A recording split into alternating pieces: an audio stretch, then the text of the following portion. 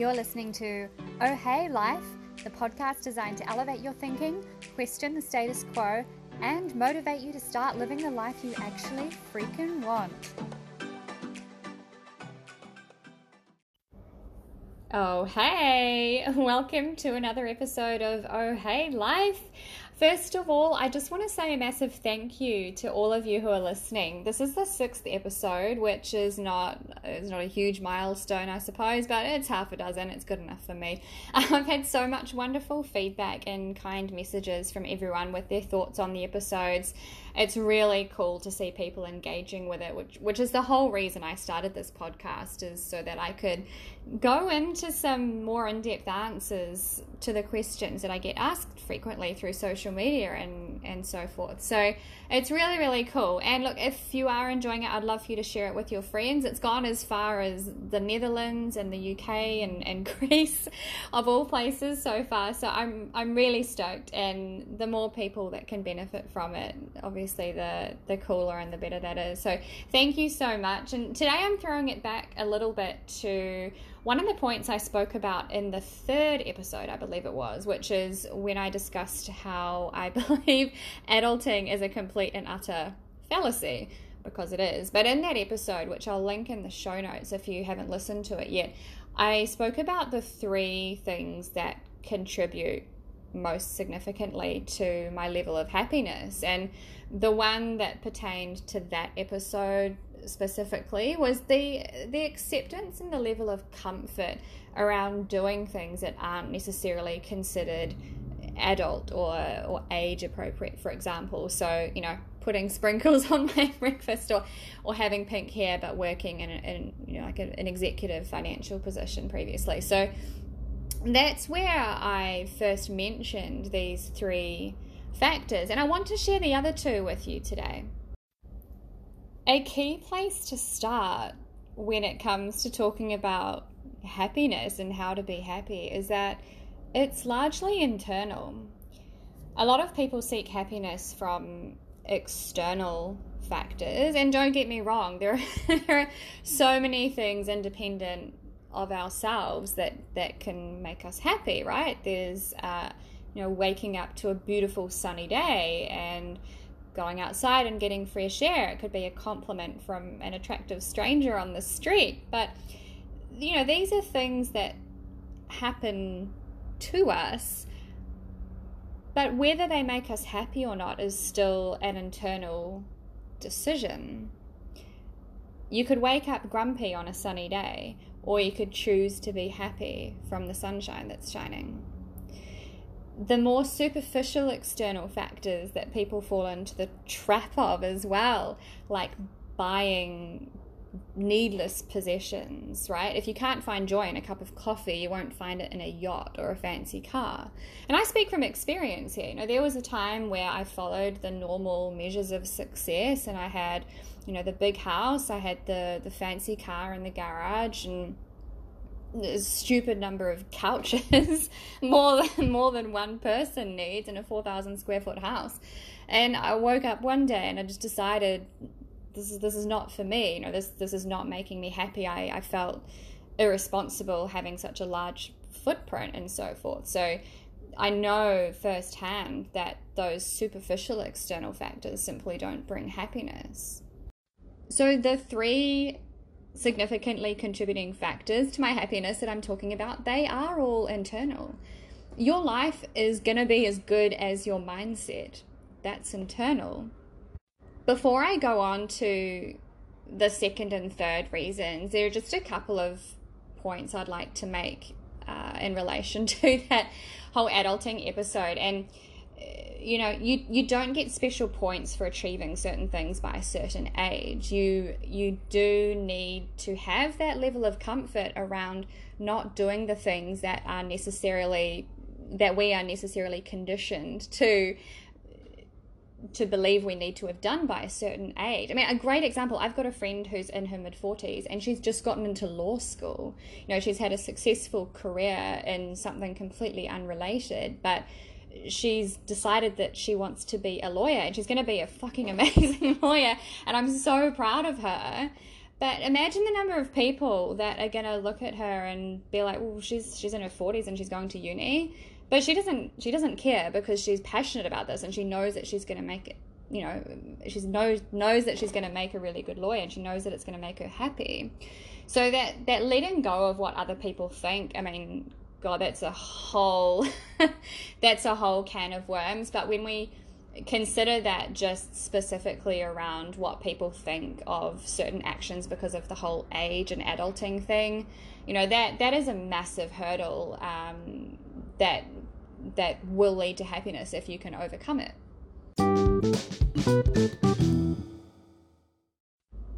The second thing, I only mentioned it very briefly in that adulting episode, but accepting things outside my control. Accepting things outside my control. To a certain extent, this goes hand in hand with uncertainty, which I spoke about in last week's episode, actually. I will link that in the show notes for this episode as well. But accepting the things that are outside your control is, well, I'd say almost single-handedly, one of the most liberating and freeing things that you can do. Again, this raises the external-internal argument. There are a lot of external factors that you don't really have any control over. I'd like to have control over the weather or whether someone, gives me a compliment on what I'm wearing or whatever. But the things that are inside your control are internal.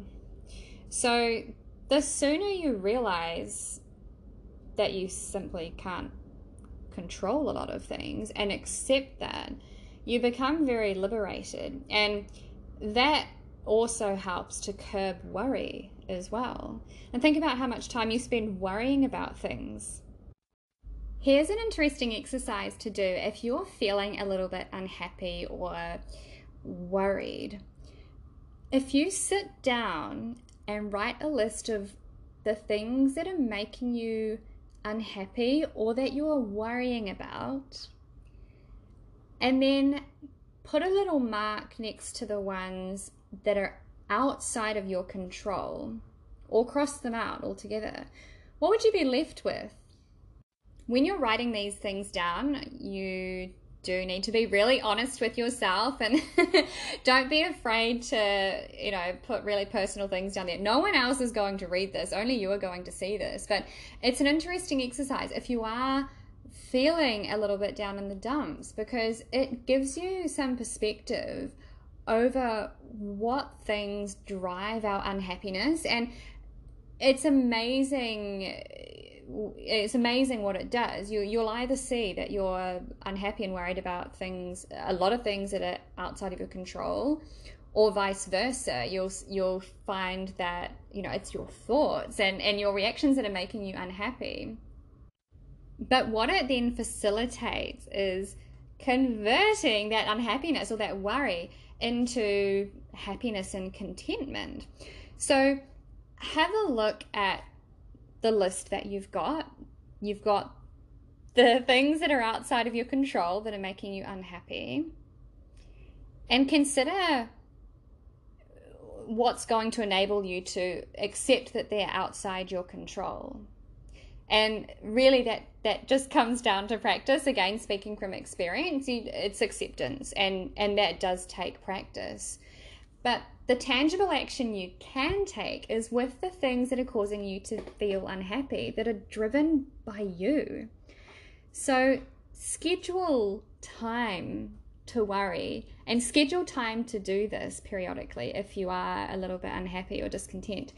And think about, what actions can I take that are going to make me happier? What action can I take around the things that are making me unhappy that are in my control?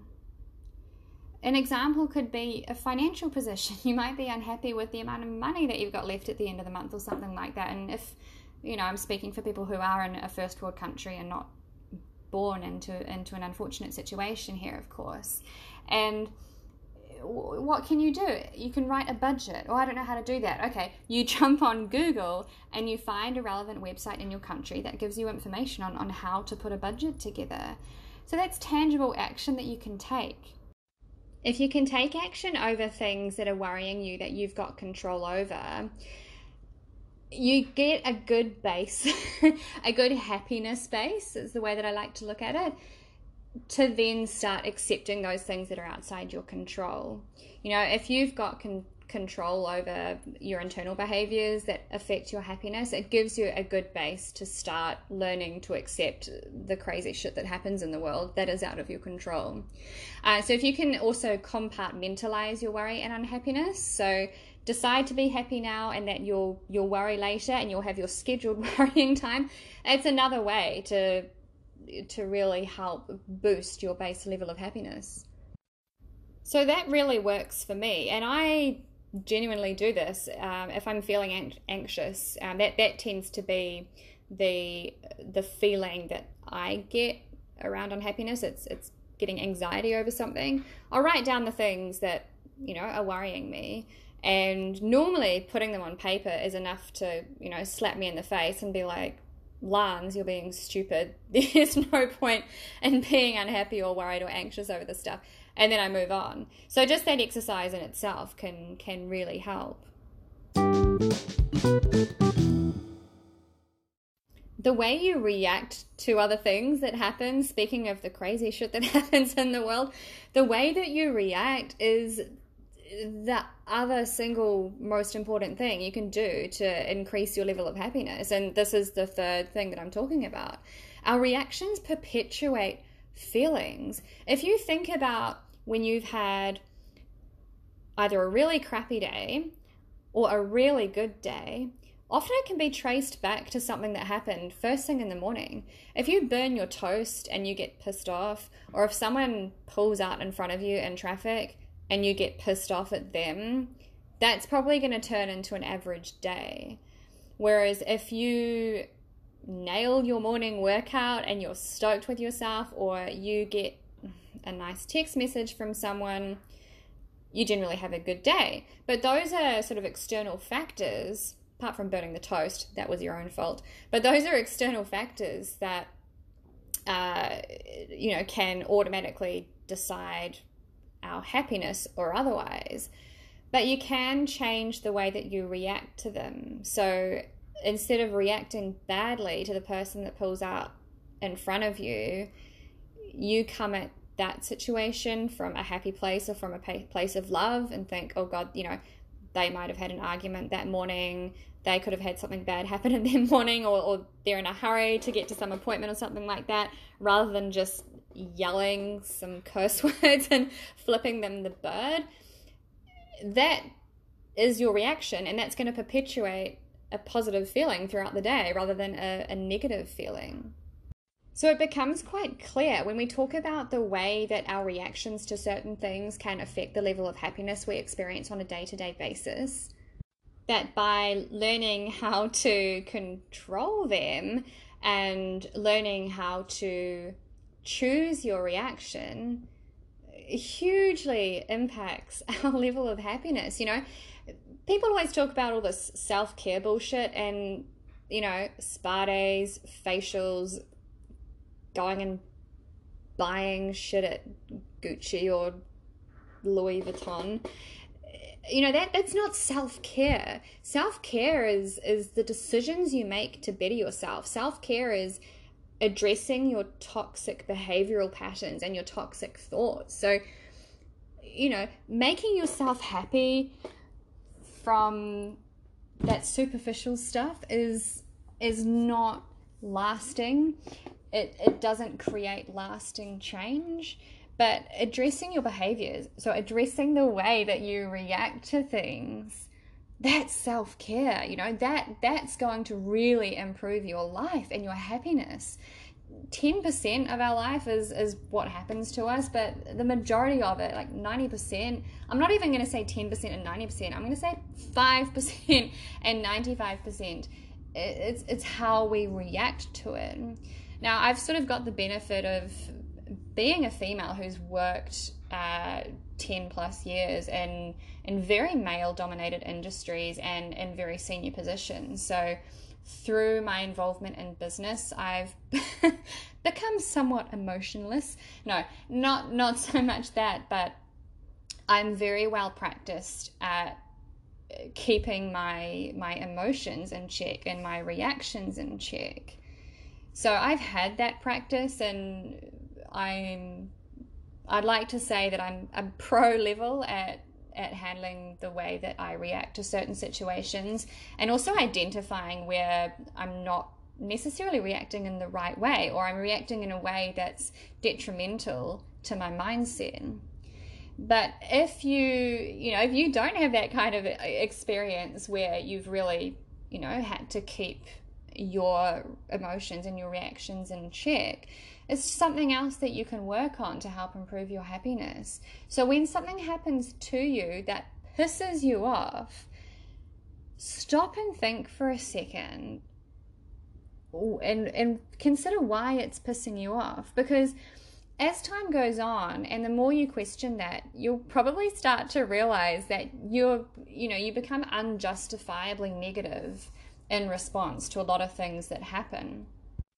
And just going briefly back to the way that our reactions perpetuate feelings, if you think about that on a physiological level, if you're listening to this right now, I want you to smile.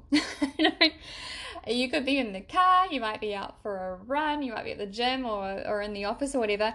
But if you physically smile, yeah, you'll feel like a twat, but I guarantee it will make you happy. When you smile, it releases, I honestly don't know the science behind it, but all I know is that when you physically smile, it makes you feel good.